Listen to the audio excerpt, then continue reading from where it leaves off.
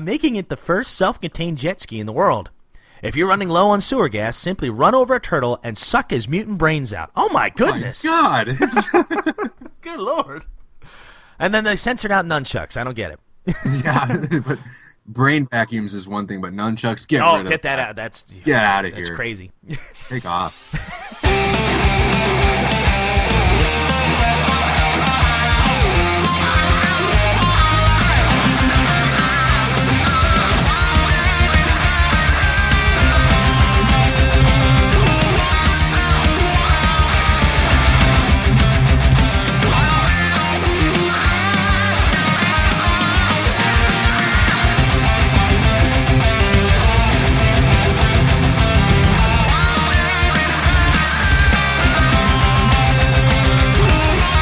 Hello, dudes! Michelangelo here, you know, the master of the whirling pizzas. And you, my friend, are listening to Turtle Flakes, a bodacious bowl of Ninja Turtles goodness, brought to you by my radical dudes, Rob and Josh. Cowabunga! Cowabunga, dudes and dudettes, and welcome to another episode of Turtle Flakes. I am one of your co-hosts, Rob, and join with me, as always, is my main man, my partner in Ninja Turtle crime, Josh O'Rourke. Hi, everyone. I'm the other... You're the other Josh. I'm the other host. Yay. Here I am. That intro sucked. I'm sorry. That was my bad. No. Not any worse than usual. Like, I have to... Not even worse than that. Like, I have to be funny, Yeah. but it's just not something I can do. Yeah, it's too early. It's too early. Yeah. So, Josh, how have you been lately, my friend? Not too bad. Been really busy, doing a lot of writing, doing a lot of... getting ready for, I want to start doing some toy reviews for our site, so for our podcast here. So I've got some stuff coming within the next few months that I'll be very happy to talk about. Turtles related, or? Yeah, turtle related. Yeah. I know. I'm so jealous of your collection. You have way nicer toys than I do. I just want to come over to your house and play with your toys. Well, anytime, man. That's no problem. Yeah, I am really just kind of putting myself through the ringer of like, what do I want to get? Mm-hmm. And it was like, because I wanted to like save up money and get a really high end collectible version of the turtles. Like, there's this toy manufacturer called 3-0 that puts out amazing Ninja Turtle figures, and like they're based on the 2014 movie, and they're super articulate, very very detailed, and they're all 1/4 scale, so they're about 16 to 18 inches tall. And 3-0 is also putting out another set of turtles that were actually designed by Kevin Eastman. And I'd posted this on Facebook, and they're $200 per figure. Oh, good Lord. Pre-order, so that isn't even a guaranteed price. So it's like, and I'm thinking to myself, okay, if I buy them all, that'd be about $800, probably another $100 in shipping for them. So I got to save almost $1,000. 3 years later, I just can't. It was like, because I was thinking about it, it's like I'll pull out $50 every paycheck and just put it in my drawer. So like in a year, I'll have $1,000 to just spend on whatever. Yeah. But then I'm thinking to myself, I can't spend $1,000 on toys. If I'm going to spend $1,000 on something, I want it to have an engine, you know? Yep, I understand.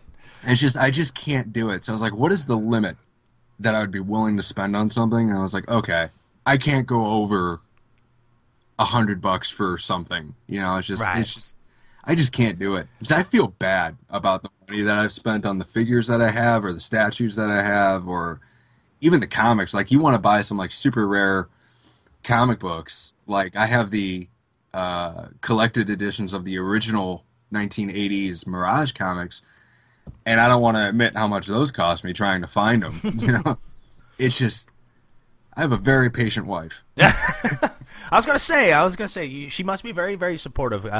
For me, like I'll tell you, it's hard to. I have the same thing. It's hard to justify spending that much money when you're thinking, oh boy, well, I could just double up on our car payment, or I could double up on our rent, or mortgage. Exactly. And you're like, oh man. So I think my biggest priority is when we move out of this place, I want to just at least invest in a nice like glass case that has several shelves on it to just kind of showcase all my turtles, my loose figures and stuff. I think that's the thing I want to invest in the most. And that might cost a few bucks, but it'll make the room look a lot nicer, because right now my room is kind of cluttered with a lot of electronics and classic games and all the turtle stuff, and it's not really organized. It's like, okay, I got room for one loose figure over here, I've got room for 3 over here, and I got my whole windowsill full of them. But I just want to make it look a little bit neater and organized. You know what really helped me out is, for a bunch of my 1980s classic figures that I have, I bought an acrylic display case that's meant for basketballs. Oh, no way. So yeah, it's let me see if you can see it. Let me pull up the camera. Yeah, that's meant for displaying an NBA regulation size basketball. They have some that are made for footballs. They have, and those are they're really sturdy. They're really dependable. They don't smudge. You're going to get fingerprints on them, but it's never noticeable. Right. And when I put the figures in there, you can buy, like 3M makes these. They're called glue dots. They're like these little adhesive circle dots, basically, that are basically glue. And I put them. I put a couple on the bottoms of each foot on each figure and just stand them, and they just stay there. Wow, no kidding. Yeah, and this case right here was $40. That's not bad. And I've got like 12 figures in there. So you get 4 or 5 of those. You can hold almost all the figures that they have in the original Playmates run. That's nice, man. That's see, there's a method to your madness. Yeah, and then you can like get really into it, like I do. Is like, this is the Turtles case, this is the Mutanimals case, this is the Foot Clan case, and this is the Alien case, and You know what you need to do for our listeners? What's that? Go through with a camera one of these days and just show some of the things you have, because I know you've taken pictures, but I'd love to see a video, just kind of a collective thing of all your toys, because I don't even know how many you have. I know it's more than me. Yeah, you know what I could do is like just do a small video of like a figure of the week or something like that. Just do a mini toy review with it. Yeah, that's a great idea. That'd be pretty cool. Yeah. Awesome. Maybe I will do that. Just like every weekend, just film a video on my phone or something and just upload it. So just get really kind of ghetto about it and just like, nah, here we go. Oh, hey, ghetto's our middle name. Well, you may be from the streets. I was born on a street, but not the streets. Sesame Street, sorry. Yeah. I'm sorry. You take one look at me and it's just like, nope, that dude's a snitch. So, get him. Get him. Yeah. It's like, I don't even live here. What did I do? Oh, I know it, man. So, have you got any new pickups this week so far? Actually, yeah, I've got a. Here we go, talking about. No, I need to save some money. Hey, here's a new figure I bought. I have the NECA April O'Neil figure. Ooh. And it was a Comic-Con exclusive back in 2009. And I feel like I have to defend myself. It was $28. So it was. That's cheap. I'll just say that. I found it on Amazon. It was really cheap. I don't know if people kind of worry about me. It's like, this dude shops a lot. What does he do? Yeah, dude. Come on. But yeah, I got the NECA April O'Neil figure, and it's straight from the Mirage comics. She's got the blue jumper on from when she was an intern. Does she have the big hair? No, she's got the straight hair. Oh. She doesn't have like the big Cher perm or anything like that. So, and she comes with 2 Mauser figures. Oh, cool. One's a fully intact Mauser, and one's been chopped in half. Oh, no way. That's awesome. I love that. Yeah. I had those Mausers for like 2 seconds, and my son asked for them. Just the Mausers? My son Vincent was looking at them. I was like, you like those, don't you? He says, yeah. I said, here you go. He's like, thank you, and ran off to his room. So those are gone. Oh, very cool. I took a picture of them, and I was like, that's all I need. That's all I need. We're good. That's all I need for bragging rights. Yeah. That's proof, man. Absolutely. When has photographic evidence ever been tampered with? Oh, never. So for me, I've not really gotten a whole lot of turtle pickups, but one really cool thing that I got was, it's kind of funny how it worked. I was in preparation for the show, reading Turtles Universe, and I look at the back inside cover, and I see all the variant covers, and I see one done by our friend of the show, Mark Pellegrini. That has TMNT Entity. He does it's a blog site dedicated to the cartoons, the comic books. I think he even reviews some of the toys. I did not know that was his site. That's cool. Oh yeah, yeah. So Mark's been a friend of our of the show for quite some time, and I was like, wait a minute, I know that guy. So I reached out to him, and he has I guess he works with a friend named Tim for this company called Ninja Inc. And I got a card. It's a really cool looking Shredder card, but it's got a Ninja Inc. on the front, and it says Martial Arts and Crafts. But somehow they had designed the cover, a variant cover of Turtles Universe, and it's in the style of the box art for the original Nintendo game, which I think That's cool. Which I think was technically a cover from one of the old Mirage series too. Number 4. Yeah, that's it. That's it. So the Nintendo box art was an alternate cover for issue 4. That's right. That's right. With the Triceratons, right? Yeah, when they went back to find Splinter or went to whatever dimension. Yeah. Yeah. Oh, it was a beautiful cover, and and this one looks fantastic. So, and then Mark and Tim, they signed it and drew a little turtle on it. So I thought that was really cool. But other than that, that's been about it, man. So we did get a really nice email. If you don't care for me to read it on the show here, it's a long one, but it's a good one. And before you do that, I just wanted to promote one thing real quick. oh yes, There is I was putting this all over Facebook the other day, yesterday in fact. There is a visual effects makeup artist who is trying to make a Ninja Turtles fan film called Blood Brothers. And he is making a film which is completely 100% practical effects. And this Love film is that. going to include a very brief list. It's going to include all 4 Turtles, Splinter, April, Casey Jones, Shredder, the Foot Clan, Krang, Usagi Yojimbo, Fugitoid, Bebop, Rocksteady, Triceratons, and he's got a YouTube channel called Blood Brothers. I believe it's called Blood Brothers. yeah, it is. And he's got videos of him showcasing all of the costumes and masks and suits that he has made on his own in his free time. He's been working on this thing for years, and he's got an Indiegogo site or page put up for crowdfunding because he needs help funding the film. He has a stretch goal of $40,000. This thing went live yesterday. I haven't contributed yet. I'm going to contribute later on this week. But I will be putting that on the Turtle Flakes Facebook page again, the Bargain Bin Radio Facebook page, my own Facebook page for people that are listening. But yeah, it's a really cool guy who has a lot of passion for the Ninja Turtles.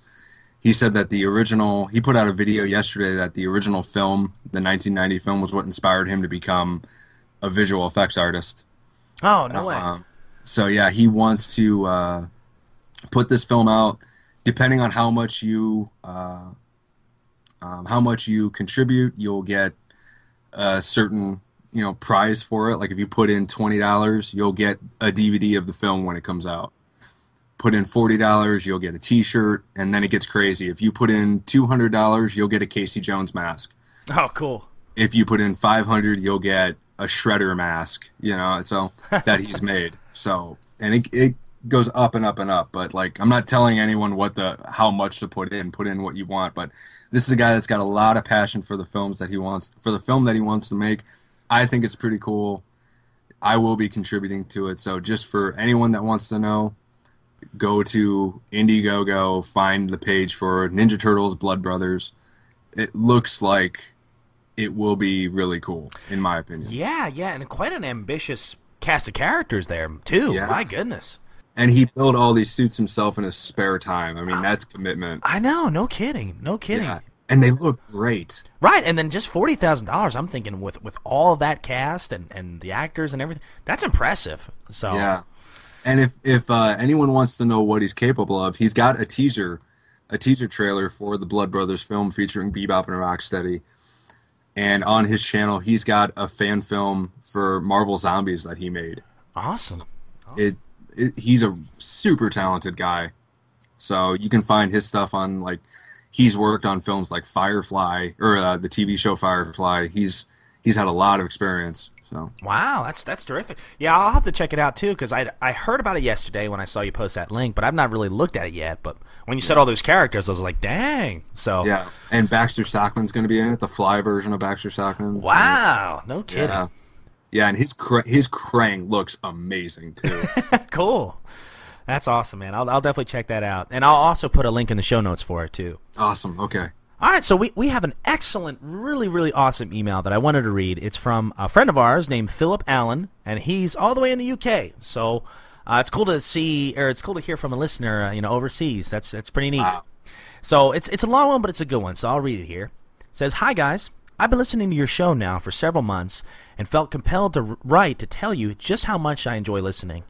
You guys are so entertaining and enthusiastic, and the amount of effort you put into creating an atmosphere, using the scepter to go to Dimension X or traveling back to 1990, is fantastic. You also put out content very regularly, so there's always something fresh from the sewer for me to listen to on my drive to work." First of all, thank you for that, man. That was awesome. I appreciate it. Thanks a lot. Yeah.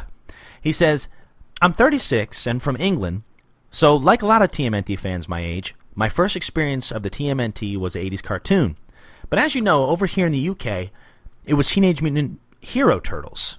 And while I didn't know that this was something to do with the view of ninjas in a kid show at the time, I still, to this day, do not know why Michelangelo's nunchucks were censored out, considering all the other weaponry in the show." Very true. Yeah. It was a street weapon that was just they didn't want to promote street violence, I guess. Right, exactly, I guess. And then it said the same happened with Panthro in Thundercats. Anyways. Oh, wow. Yeah, I didn't know that either. Yeah. So it says, "Anyways, I remember kids at school started to bring these new action figures in, which were the original Playmates toy line, and I had no idea what it was until people started talking about these Hero Turtles. And so I didn't actually see the first series. I think the first episode I saw was New York's Shiniest from Season 2, Episode 10.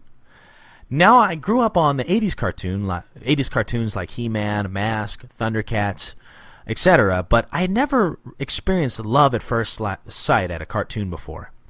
My younger brother and I were hooked. We started watching it whenever it was on, and my dad came home with How It All Began on VHS, which helped us catch up with the backstory. As everyone had to have a favorite, my brother's was Michelangelo and mine was Raphael. I know you guys love Donatello, but in school, no one liked Donnie because he had a stick." It must be an American thing. Americans love Donatello. Very true. But the funny thing is, the more I've been saying that, the more I've found out that there's a lot of people. Like I was talking to Michael Kelso about it from Two Dudes and a Nest. He was like, "Man, I didn't know anybody who liked Donatello." I was like, "Really?" Yeah, see, because everyone I knew did. So it's funny how it works.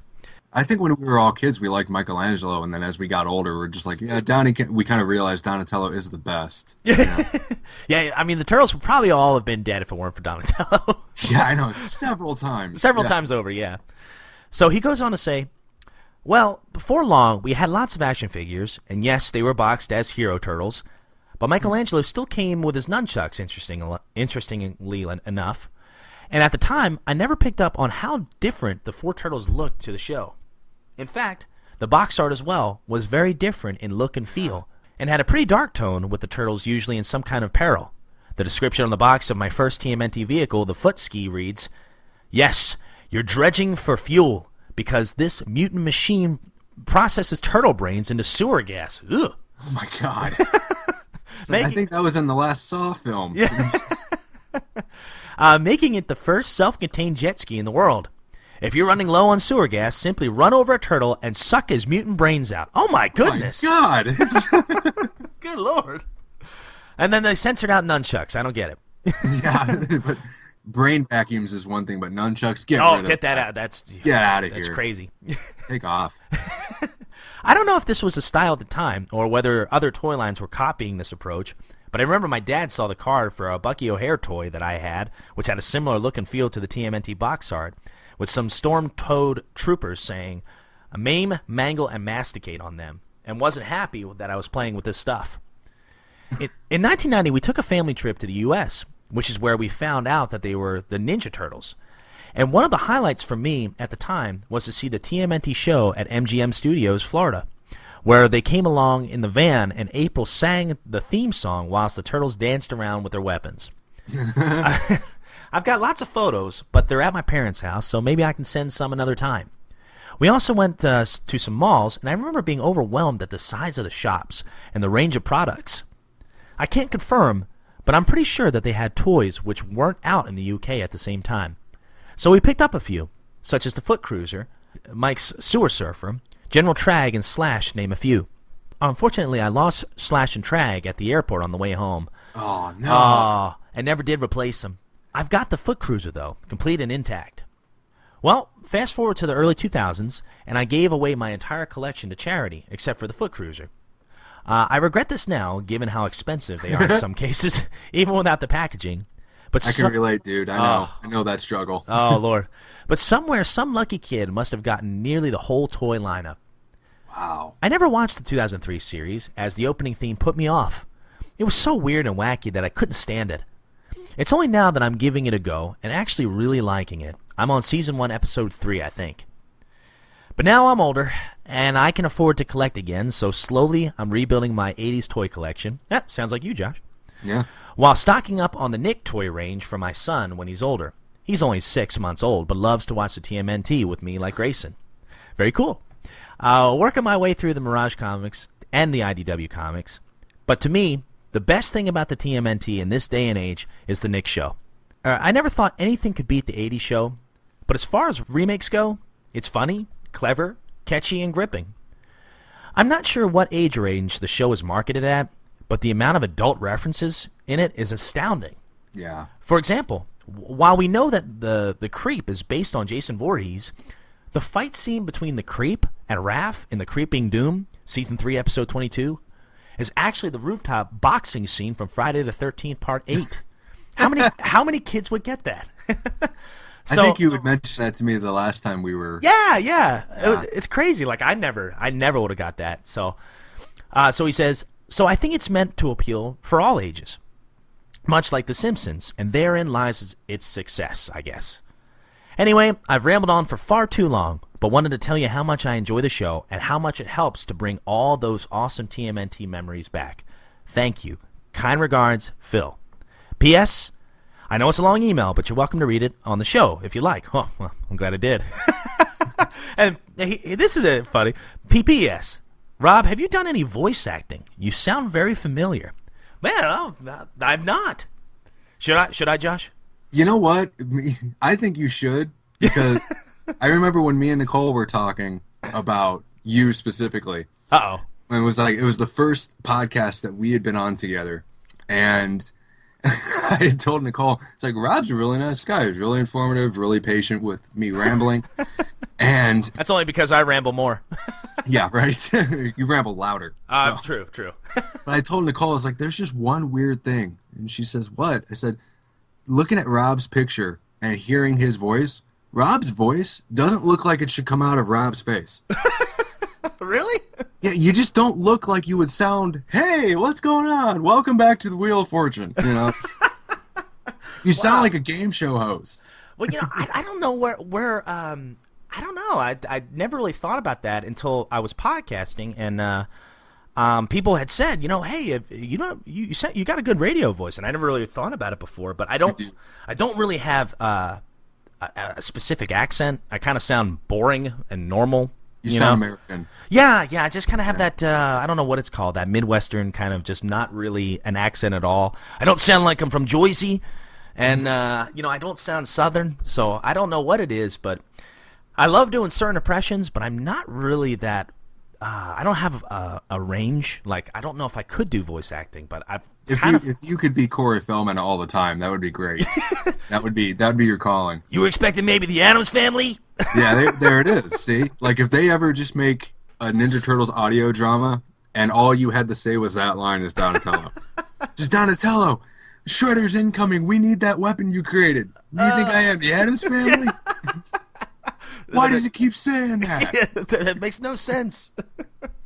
But yeah, I'd love to do that. But Philip, thank you so much for the kind email. And that was a great email. Oh, it was, and it's so interesting to see the contrast in what he grew up with. And I thought it was really interesting that when he came to the United States, he saw all these different figures that weren't in the UK at the time. So, man, what an interesting way to grow up. And I thought it was also interesting that he wasn't big on the 2003 cartoon, and it's just now giving it a try. It's neat the way, different perspectives in how people view the Turtles and how they grew up with them. Yeah, it's great to see such love for the Nickelodeon cartoon as well. Yeah. And you know, I almost have the opposite reaction with the 2003 cartoon. It was like I love the theme song just because it's what a bunch of teenagers would sing about. Yeah. A bunch of teenagers that are just cowabunga and pizza time all the time. You know, that's exactly what they would do. It sounds like if Michelangelo wrote the theme song. But like the 2003 series is just kind of, it seems like it's trying to be too serious. Oh, true. Sometimes. True. Which, and you know, and what that is just angst. I'm like, I really don't like angst a lot. You know, it's just calm down, you'll be fine. You know, just, There's plenty of that in the real world.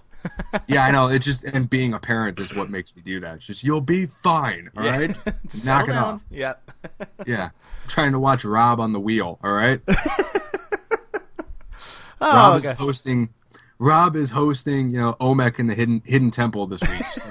All right, I got to ask you a question. All right, so you say that I don't look like how I sound. So do an impression of how you think I should sound based on my picture.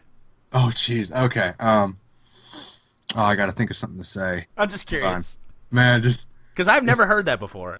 Curious. yeah. I don't know. I think you just because you're kind of a built dude. You're pretty broad. Oh, thanks, man. I So appreciate you it. look like you're just a giant meathead. And Rob, I love you, brother. I do. Sure. I don't mean that in a negative, but you kind of sound like John. You kind of look like you should sound like John Cena. Well, all right. Actually, that's a compliment. Yeah, I like John Cena. Me you know, too. like I like that dude. He should be like a DC or Marvel superhero sometime. You know, I don't know why he's not, but like it's just kind of. Hey man, you don't want to eat too much pizza, you know, because you got a carb load, but then you gotta make sure you expel some of that. You know, that's why I have my creatinine powder, and I mix it with my orange juice, and then I drink it, and it looks like the purple ooze. Well, just you tell know? me I'm not a Guido, okay? They're the worst. No, Spray tan and fist pumping. yeah, gym tan and laundry, man. That's what it's all about, you know. Oh, gosh, that's Going pretty to the funny. gym 90 minutes a day, working on my fitness level. Oh, gosh, that's great. Well, thank you, man. In a weird way, I took that as a compliment. Yeah, you should. Yeah, just it would make me look better. Yeah. Okay, So sounds good. Hello, Violators. You're in Casey's comic classroom. Prepare to be schooled.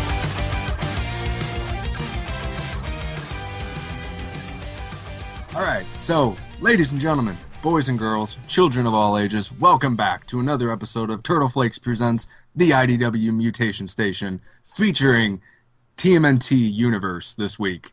Boy, that was good. right. I didn't even have to prompt you for it. Yeah, well, you're on a time crunch. You know, I'm trying to help you out. Thanks, man. That was good. That was really good.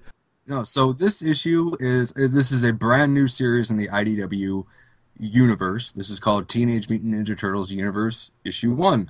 And it is written by Paul Allor. Artist is Damien. Oh man, I cannot say this dude's last name. Cursero? Damien Cusero. Cusero? Yeah, and then of course colors by Rhonda Pattison. So, Yeah. And Paul Allor, didn't he do Mutanimals? you know, I think he did. he's. You know what? I think so, but I also think he probably did. Secret History of the Foot Clan, because in the digital issue anyway, I don't know about the print one, the very last couple of pages are a preview of Secret History of the Foot Clan, and that comic series is like 3 years old by now. So I think actually I have it right here. I should just look it up. But like Rhonda Pattison, another colorist that's just super busy on Ninja Turtles, man. No kidding. I think she colored every single one of the IDW comics so far. At least definitely from the main run, and then obviously this. And I want to say she did Mutanimals too. I think, yeah, this is definitely the Mutanimals artwork, yeah. Oh yeah, and then I know she colored a lot of the Color Classics too, or not the the Color Classics and the what am I thinking of? Oh, the Adventures when they did the trades. Yeah. I think she colored those too. So she's done a lot of coloring, and that's a huge attribute to her because they look great. Everything she's done, and it's all consistent. It really pops. She's definitely got a lot of experience and knows what she's doing. Keep her happy. Keep her on this series, on any of the series. You know? I was wrong. Secret History of the Foot Clan was actually written by Mattias Santaluco. Oh, was it written by him? Yeah. Wow, yeah. I didn't know that. Did he draw it too? And I'm going to check that right now. Yeah, he wrote and drew Secret History of the Foot Clan. I did not know that. Well, yeah, so this story, I don't even know really where to begin, because this one's, the style is definitely style's a little bit different from what we're used to in the IDW run. It starts off with action right away, and I didn't, to be honest with you, I had no idea who was talking. I still am not quite sure who's giving this monologue at the very, very beginning. Did you figure that out? Yeah, that is, let's see, it begins with Agent Bishop. That's Bishop, okay. Yeah, who was in the 2003 series. He was in, I think he was in Volume 4 a couple of times. Or no, he was in Volume 2. Volume 2 was 13 issues long. It was the first full-color Mirage TMNT book. Agent Bishop is a government agent, obviously, who is very, very interested in mutants. He wants to round up as many as he can and test them. You know, and he is talking to Officer Lewis, who is a police officer that has some history with the Ninja Turtles, mostly with Casey Jones. I'm blanking on her first name, but because Bishop just keeps calling her Detective Lewis. So, but she really doesn't care about the Ninja Turtles. It's kind of like she looks at them as, well, they're fighting crime, they're kind of helping us out. Why give them any more guff? And a reason as to why she's working with Agent Bishop, I don't know, because I don't think they really go into that yet. All they know, all we know as readers is that Bishop wants to capture, specifically the Ninja Turtles, but he wants to capture mutants. Yeah, because he's part of like the Human Federation or something like that. I guess kickstarting this federation right now. And exactly. I remember him being a pretty serious foe in the 2003 series. I've not watched since I was a teenager, but yeah. I remember him. For some reason, I want to say he was very, very old, too. Like, he was hundreds of years old, actually. And okay. I can't remember how, though. I don't know if he has some kind of weird mutagen thing going on there or if it's a mystical element. But there's something about him. I know he's hundreds of years old, and he's kind of superhuman. He was an alien.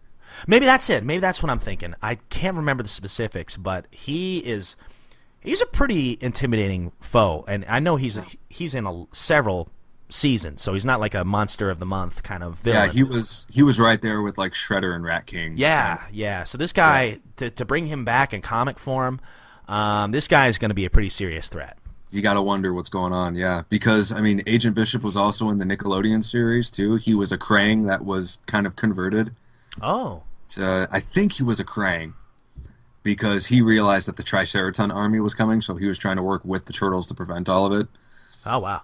If I remember correctly, I mean, listeners, I'm sorry, but I'm not well versed in the Nickelodeon series, so I'm not either. I like the show, but I've not seen every episode. No, not yeah, yet. I like it, and I don't think I'll ever watch every single episode just because time. You know, I mean, one day I want to get through the first season, but I don't know, and we'll see how it goes from there. But then right away we get to my favorite part of this issue, where it's just the four turtles hanging out on a rooftop. They love it up there. Yeah, exactly, yeah. Well, where else? I mean, it makes sense. You grow up underground. When you get out, you want to be as high as you can. You know? True. Deep thoughts. Deep thoughts from Josh O'Rourke. Air is pure, just be around the lights, whatever. It's pretty cool, I think. But Agent Bishop is tracking a mutant who at first I thought was Alapex, because you just see the silhouette of this mutant with a tail. I thought the same thing. Yep. Yeah. It's like, okay, we're getting right to this, though. But the Ninja Turtles are hanging out on this rooftop, and Michelangelo and Donatello have the best dialogue exchange in this whole book, where they're trying to figure out who has the better weapon. Where Michelangelo's like, you just have a stick. That's just, what do you do with a stick? And Donatello says, you have two sticks connected by a chain. Yeah. Ooh, a chain. Ooh. And then he immediately hits himself in the face with a nunchuck. I love it. And then Leonardo and Raphael are just monitoring something. And Leonardo is just saying, like, this is nice. It's been so long since all of us have been on patrol together. I've really missed this. And Raphael's like, you know what? I miss it too, but we don't have time to talk about that right now. So let's just... He's all about business. Yeah, true. And you find out why, because he's kind of dealing with something internally that he doesn't want to talk about for whatever reason. Maybe he just thinks it'll display weakness, or maybe he's just embarrassed by it.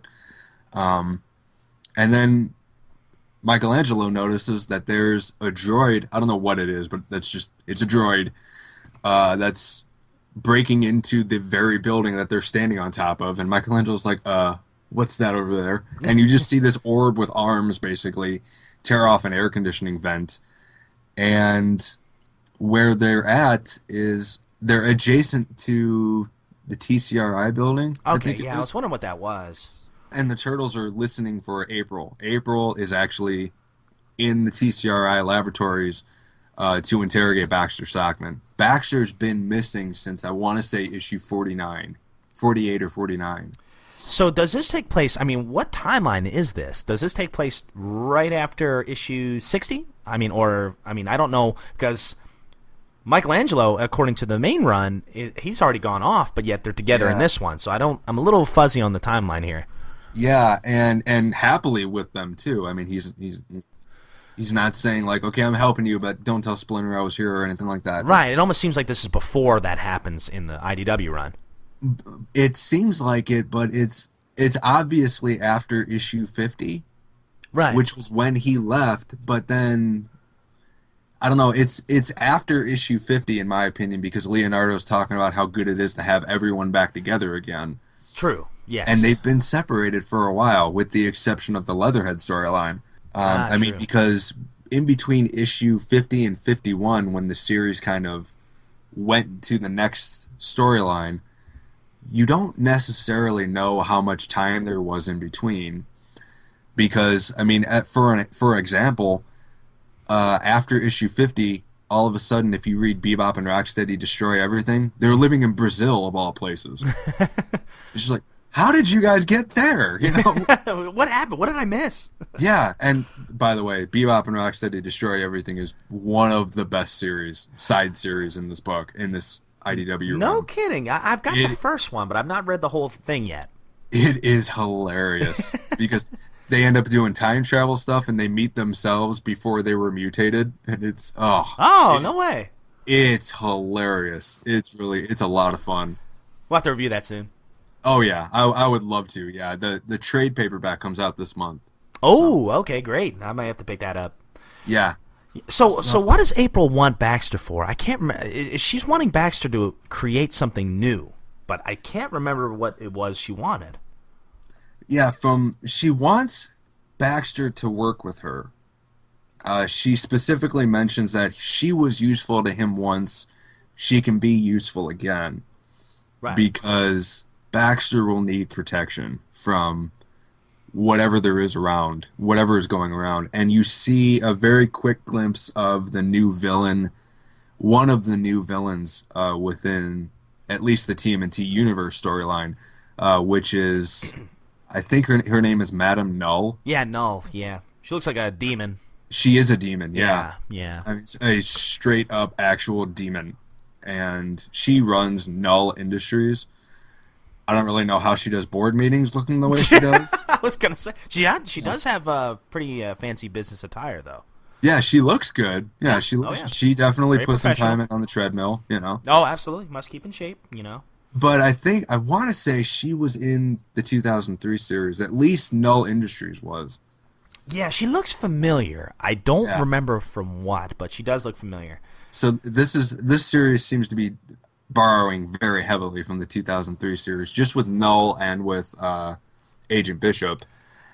And there is another villain that's she sent this other mutant out. I don't know if she's a mutant or a demon too, but like she's a scorpion, this mutant that is being tracked by Agent Bishop. Yeah, she looks awesome, by the way. She looks amazing, and she has probably the goriest scene that I think has ever been in any of these books. Oh, true, yeah, where she breaks into the TCRI lab, and are these scientists she's killing?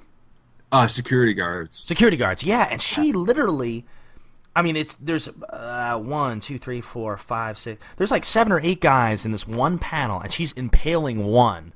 On her tail. Oh, yeah, on a tail, and oh, man. And she goes Friday the 13th on these people. I mean, it is probably the goriest scene, like at least the most violent scene I have ever seen in this book. And there's an issue where Shredder gets his head cut off. Spoilers. You know, it's just, this is probably just like the stakes have been raised. Definitely. The only other thing I think of, but I don't think it was as bloody as this, but was the deviations issue. That's yeah. But I don't think I don't remember them showing as much blood as this did, and I was really surprised. And the Turtles actually walk in on this, and they're like, "Oh crap!" Yeah, they are shocked. Like, dang, who is this chick? Yeah, and I kind of think that since this isn't technically the main series, they can get away with a little bit more. I agree. Yeah. But it's still definitely sticking to the PG-13 stuff because you don't. I mean, which is fun, which is good because that's what this whole series has been so far. Don't break away from it now because it's just going to seem out of character for it. You know, all of a sudden, if you're reading it and it's an image book, it's not going to make sense. Well, my question is, what's going on here? Because you got Madame Null, who is kind of sitting, at a desk. She's communicating with this Scorpion chick, all right, and she's saying, "Oh, you did a great job, whatever." But why is this Scorpion lady, I forget her name, why is she killing all these security guards? Is it because of... basically what I'm trying to ask is, are they against what these scientists are doing with the mutagen, or are they trying to take the mutagen for themselves, for their own reasons? I honestly don't think that they've mentioned it, because I'm looking at it right here, and it's the only time you see Madame Null in this book. And the Scorpion lady, I don't know what her name is, she's downloading information from a computer in this laboratory. And the only reason that she kills all the security guards is because they're threatening her. It's because they all have guns drawn, they're going to kill her. So she's like, okay, well, if you're going to try and kill me, I'm going to take you out. Which is respectable. You know? Because Except for the impaling thing, yeah. Yeah, well, you know what? If it's kind of like, my dad always used to tell me, don't start none and there won't be none. So if they just kind of looked in there and just said, I don't see anything, she probably would have just dipped out and nobody would have been hurt. True. But because of all this carnage, they alert the Turtles. Mm-hmm. And actually, it kind of looks like in between an exchange between April and Baxter, it kind of looked like Baxter was going to try and kill April. Yeah, he seemed very aggressive towards her. Yeah. Really? Why would you trust this guy?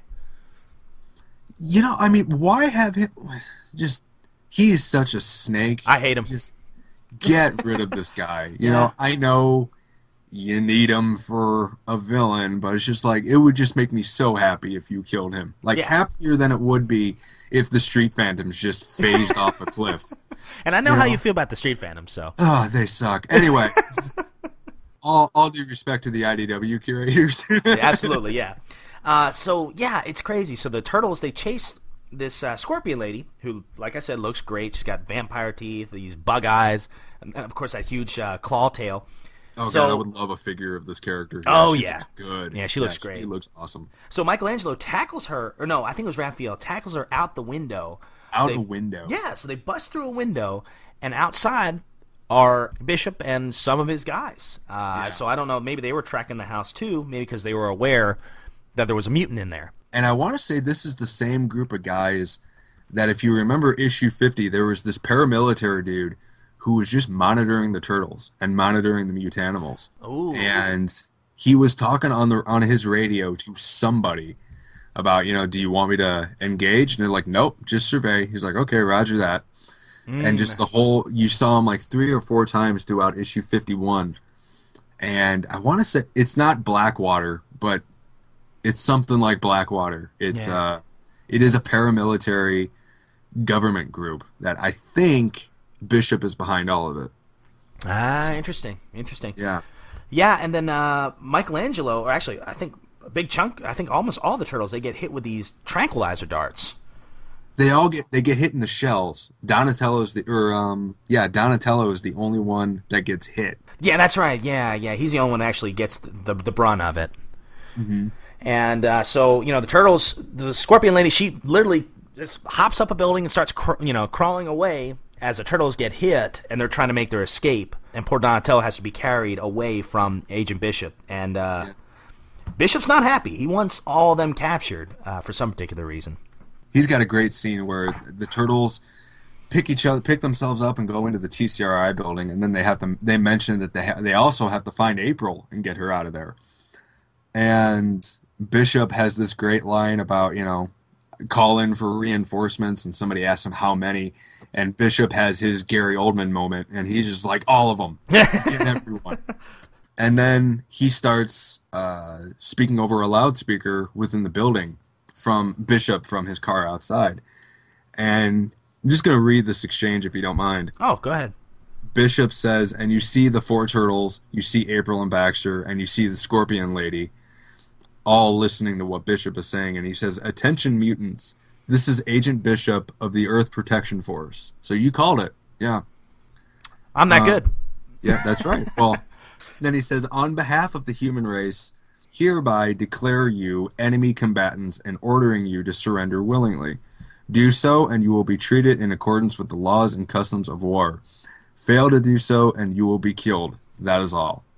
That's insane. It's just like, because I don't think you've had anyone since Shredder just tell the turtles, just, hey, stop what you're doing or you're gonna die.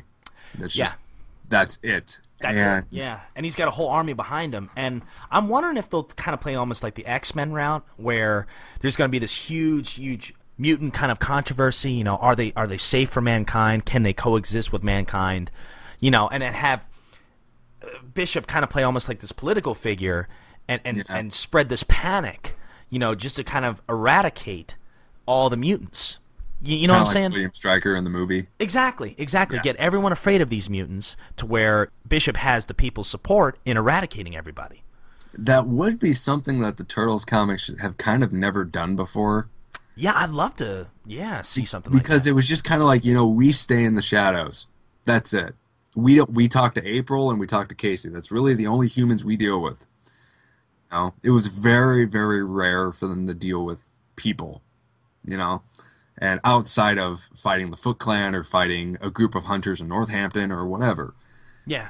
So it would be a really cool route for them to go where all of a sudden they've got public opinion either for them or against them.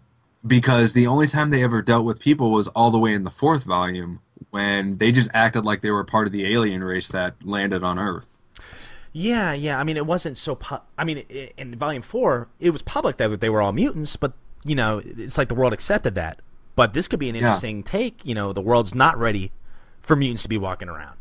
Yeah, this is very much a battle that, I mean, like every Turtles issue, they're never out during the day. There's not one issue where they're outside and it's not nighttime. Ah, true. Yeah. You know, so, and there's only, I think there's like 4 people that know about the Turtles. That's it. And 5 people, April's parents, April, Casey, and the Pizza Hut dude that Michelangelo's friends with. Yeah. Or Tony or something like that, I think it was. Something, yeah. Yeah. Yeah, and I love Raphael here. So he's cradling Donatello.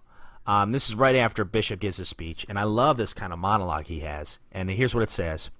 It's like, no matter what we do, there are always more enemies, more threats, more people trying to kill us.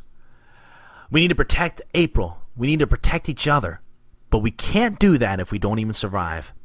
Our enemies just keep getting stronger. So we need to be stronger. Because every day, there are more people who want us dead.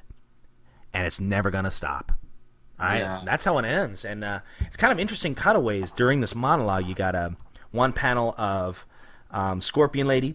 You know, she's still in that building. And then you got one panel of April showing Stockman all this machinery that we don't know what for yet. They all, like, especially the one in the left corner, it looks almost like a mech, you know, like a rope. I was just thinking, like, yeah, you're seeing his mech suit and then you're seeing armaments all around it. Yeah, it looks really cool. And I'm like, what are they going to do with that? Well, you know, every now and then you see, before he was turned into a fly, especially in the Nickelodeon series, he was always in a big mech suit. Mm-hmm. You know, so he's just going to just jump through a wall and take on the government, I guess. Yeah, now, okay, this would be interesting. Do you think Baxter, as shady as he's been through the entire IDW run, could he turn good? Nope. I don't think so either. I think not at all. I don't think you could turn him at this point because he's such a untrustworthy character. Yeah. Like, you know, even if he was good, I wouldn't believe it. You know, I'd be like, well, eventually he's gonna turn. Eventually they're gonna write him bad again. Yeah, it's like this guy he had the gumption to double cross Krang and Shredder Yep. and the Mutanimals and then. You know, it's just no, there is no goodness in this guy. He is out for number one, and he believes he's above everybody. And I think that's what I hate about Baxter so much. It's just like, I love this character because he makes, I love that I hate that I love this character. Yeah, I know. I love that I hate him. One of those is right, because he does nothing but just look down on everybody. He looked down on Shredder. He was above Shredder in his mind. Yeah, he's about the only villain that will backtalk and the major villains. You know what I'm saying? Anybody. Yeah, he does not care. Yeah, And he's not really like a sniveling coward like the Baxter from the cartoon or anything like that, Yeah. or the one from the Nickelodeon series. I mean, this guy, he, like you said, he's out for number one. He's not really afraid of everyone, and to his credit, he's a brilliant man. He somehow he finds a way to survive in every single issue. And usually, literally, it's just him walking away, which is kind of cool. You know. Yeah, I mean, you and I, we just actually talked about an issue. It was issue 8, I think, where literally Krang was in his office and he wants results. He was in his apartment. Yeah, his He broke into his home and was waiting for him. I was like, dude, that guy's. How do you the get only away from thing that? worse he could have done is start drinking your beer in front of you. You know, just Yeah, and somehow Baxter, 52 more issues have come out since then, and he's fine. yeah, he got away again. He got away. He's a survivor. He always finds a way. But he's the smartest man in the room. You know, he Yeah. will figure a way out. You know, absolutely. And then we get so that's the end of that issue, and then we get this interesting kind of Leonardo story. Yeah. Not really sure what's going on here. yeah, it's called Inside Out. Yeah, artwork looks great, really gritty. And he's fighting these enemies, and he's kind of having a monologue the whole time, in kind of classic Turtles fashion. Yeah, and it looks like this one was written by Kevin Eastman. Yeah, pretty interesting. And the artwork looks great. I guess it's the same artist, but it's a little bit grittier. Now, I got a question for you. The guy with the 4 arms, that's not Shogun from the Turtles 2 arcade game? No. I Okay. don't. Well, I don't. It could be. It sure I looks kinda like him. thought it does. I mean, outside of the 4-arm thing. Well, didn't he have because 4 there's a couple. arms? No, he didn't. Oh, okay, my bad then. I'm Because wrong on there's that. a couple of these big Oni looking guys where there's one with the 4 arms. There's that one with the weird hi hat with the 3 visors on it. You know, there's a couple of them here, and I kind of thought they were hearkening back to. You remember the Return to New York storyline? Oh yeah. Where Long they time ago. fought the imitation shredders kind of a thing, where one was really little and one had 4 arms and one was really tall. Yes, I do remember that. Wow. And I kind of think that these are based on those. Not that they are those, but I think they're based on that. Because he's fighting, I think he's fighting the Foot Clan. Or just like remnants of the Foot Clan, or, you know, just like, we're still loyal to the Shredder, we're not going to follow you kind of a thing. Because I don't know what other ninjas he could be fighting. He's not fighting, you know, the Purple Dragons aren't ninjas in this series. It's not the Savat because they're all gone. And he kills. So- I think he kills those 2 guys, doesn't he? He 'Cause kills this is like the most Raphael Leonardo has ever been. Yeah. You know, because he's like chopping off arms, he's cutting off heads. Oh yeah, and he goes at the very end. He's like, "Class dismissed." Yeah, there's Like I almost wanted to hear like the Michael Scott line, like, "We're gonna need a cleanup on aisle 5." oh god. Michael Schoon or whatever. Or it Michael is. Scarn. Yeah, Michael Scarn, that's what it is. Oh He's like, god. didn't the president just try to kill you? Yeah, don't worry about it. It's Yeah. okay. And at the end of it, he blows up Toby's head. So, Over and over again. yeah, he's like, that was the most expensive special effect, but it was completely worth it. But yeah, so what do you think of this whole issue? I mean, because it's a lot different from what we're used to. Oh, I know. I loved this more than the issue preceding it. You know, I kind of like. Oh wow, really? Yeah, I did. Not because I don't think it's a better story. I think the better story is the one in TCRI with Agent Bishop. But just for an action movie, this is like the Expendables version of Leonardo. He's just like nailed it. Yeah. Just slice, chop, just whatever. He's chopping off arms. He's cutting off heads. This is the Leonardo that everybody our age kind of wants to see, that you'll never see anywhere but a comic. True. Very true. And I kind of like this Leonardo that's just kind of like, well, I know I'm not killing people, so I'm just gonna go crazy. So it's kind of like whenever Batman fights an alien, it's like, I don't care about aliens. They're not people. I won't kill people. I'll kill Darkseid, Right. But I won't kill Joe Chill or anything. Well, now I wonder if they're going to do this from now on, where you have your main storyline being about 3/4 of the comic book, and then you get a short story. Mm-hmm. Well, sweet, man. So what do you think about this issue as a whole, TMNT universe as a whole? I mean, how many slices of pizza would you give it? I'd give this like a really good solid 8. Oh, nice! Wow. This is a really good solid opener. It leaves you wanting to know more. You're happy to see there's some new characters, that were old characters seen in a new way, I should say. A great scene with Raphael, because you'd never expect that admission from Raphael, I don't think. Yeah, very true. At least not just so openly. Like, that's something he would say to Splinter, not everyone else. But yeah, I really like this one. It was a good palate cleanser.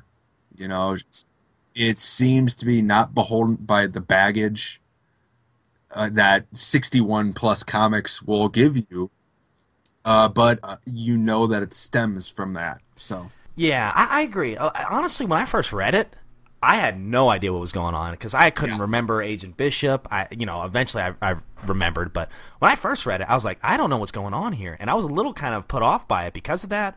But the more I kind of sunk my teeth into it, the more I really kind of appreciated that it's a stark contrast from what we're used to in the IDW run. Artwork's great. The storytelling, my only gripe with it is it seemed really, really short.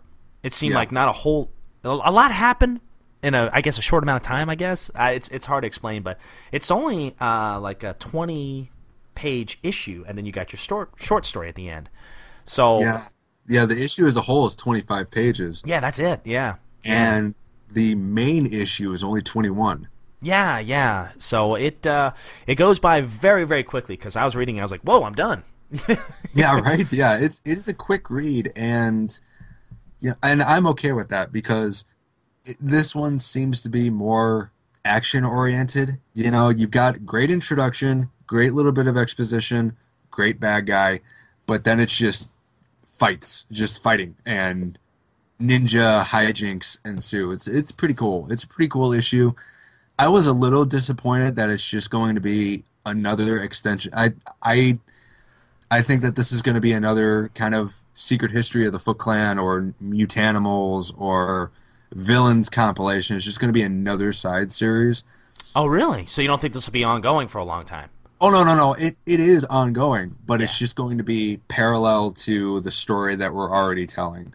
I was kind of hoping for it to be like the original Tales of the TMNT, where it was while they were in Northampton, this happened, or true. while they after returned to New York, this happened, or when there was a small section of the timeline in the Mirage continuity where they were living in Springfield, Ohio. Yeah.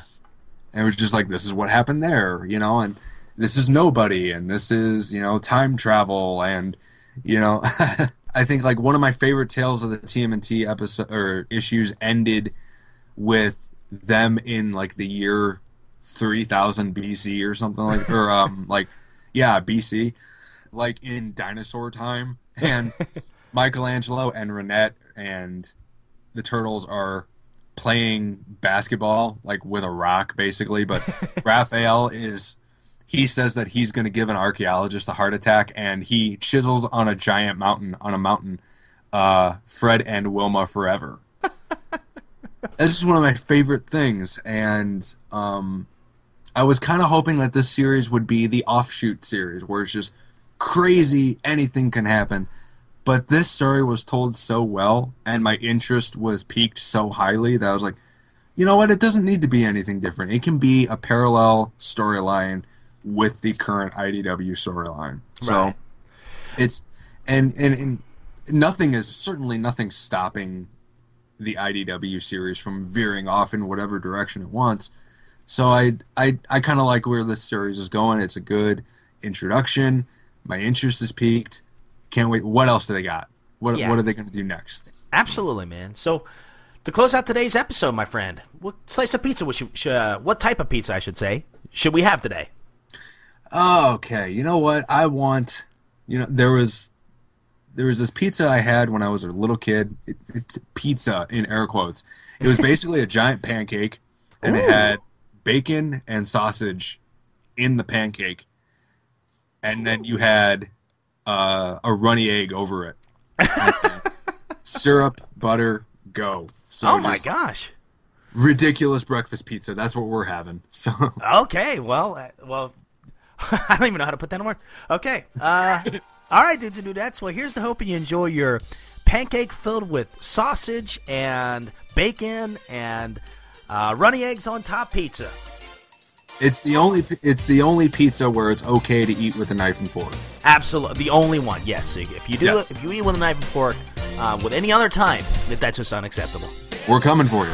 Yeah. We're coming for you. It'd be the Rob and Josh show on your face. That's right. Well, all right, All dudes and right. dudettes. Well, cowabunga, and we will talk to you next week. Cowabunga, everyone. Oh, sorry. I talked over you. You had already said it. I know. We'll magic edit. We'll do it again. Okay. Cowabunga. Oh, we did it again. Okay, I'll say cowabunga, and you say cowabunga. Okay. 9.95. Cowabunga, dudes. Cowabunga, everyone.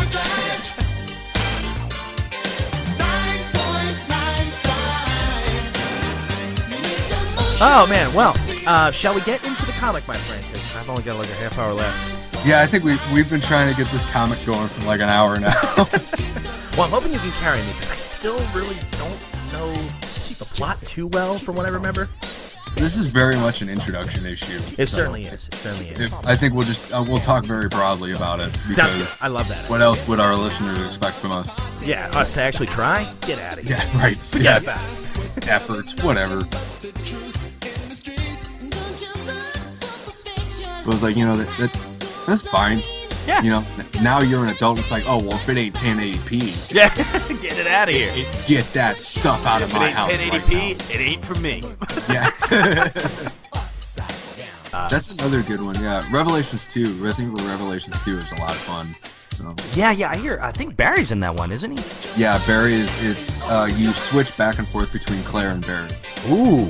Yeah, So I think that combo's not been done that's never before. been done. Yeah, Barry's not been in a game since Resident Evil 3. He was in the ending, the good ending of Resident Evil 3. He was? Yes. Nemesis? No way, I didn't know that. Yeah. If you when you're escaping the city as Jill, if you have Carlos with you, because I think he can die, Oh. and if you do it in a certain amount of time, like the 3-hour rule in all the early Resident Evil games, if you beat it before 3 hours is up, Yeah, I could do that. a helicopter comes down to take you out of Raccoon City before the atomic bomb shows up, and the helicopter pilot is Barry. Oh, no way. Yeah. Does he say, I hope you didn't become a Carlos sandwich? Yeah. Oh, That'd be the greatest. oh man. Yeah, but he's in that game, and he was also in a game called Resident Evil Gaiden, which was Yes, for the that was for the Game Boy. Advance. Yes, I was Yeah. about to say, that's the only one I remember him from, aside from the first one. Yeah, it was him and Leon, but that game is not canon. So That's what they say, and that game wasn't a particularly good game, from what I remember. I've never played any of the Resident Evil Game Boy games except for the first Revelations game, Which was good. Yeah, it's really good. Yeah. And then it came out on PlayStation, and I never played it on my DS ever again. So, because I got it on my PS3. Yeah, I got mine. I kind of stood out on a limb on that one. I don't know if I like a Resident Evil game on the Game Boy, but I remember playing it and being really surprised at the controls and the graphics, and I was really impressed. Yeah, I just liked it because it was Chris and Jill again. Just seeing those two old school characters taking on the Umbrella Corps again. Right, and you still got the over-the-shoulder kind of perspective instead of the tank controls, so Yeah. I was okay with that. Which I miss the tank controls. Do you know? really? Yeah, I do. Oh, see, not me. No, I hate them. See, I think Resident Evil should go back to the fixed camera angles, pre-rendered backgrounds. Are you sure? Yes, yeah, because that's how I play the remake, or the remaster of the first game for the GameCube. Oh, okay. I play it on tank controls just because I cannot play Resident Evil with the analog sticks when it's the fixed perspective. I just cannot do it. I'm terrible at it. What about that? But with It's tank amazing what we're controls, used to. yeah, and it's like, I mean, tank controls, tank controls came really easy to me. And in the game and in reality. Oh, that was a huge learning curve for me. Because I remember when I think the first one I ever owned was the second game. And remember when you start out with the fire in Resident Evil 2? And you got to run right away? Oh my gosh. Kept running into the fire. Yeah! Oh, it was terrible. I was awful at it. But eventually you just die. They took being set on fire very well in those games. Just, Oh, yeah. ooh, no, I don't like this. yeah. This is not how I spend my afternoons. Well, I always cracked up when Leon would get hurt, and he'd be hobbling around because, he'd be really low on health. Yeah. And then he'd stand up straight and perfect and energetic running up the stairs. I know. It's like, wow, he's cured. And then he'd go back to hobbling again. Yeah, I think it kind of makes sense going upstairs because it's just the forward momentum. What really sucks is when they're going downstairs and they're just not falling all over themselves. Right. And yeah, but I always thought that was super annoying when like you were on danger and you're just limping around. It's like, okay, so Steve slow. wants you to die. Oh, yeah. That's cool. Yeah. I was taking the babies on the swing set yesterday, and Isaac really took to being swung around in the baby swing and everything, and so yay! And then he tried getting out of it, and that wasn't fun. What was really funny was when I was pushing Isaac on the swing, and Grayson wanted to have a turn. Oh, yeah. And she was running over, and I had pushed Isaac on the swing, so he's in an upward motion. And then Grayson accidentally fell. Uh-oh. And she gets up and she says, "I'm okay." And she's in front of Isaac as he's Oh, making no! and just boom! And I'm Isaac, sorry, I don't mean to laugh. No, I was already on the floor laughing because it was hilarious. But Isaac had the biggest grin on his face when he was coming down, so he knew He knew what it was going to happen.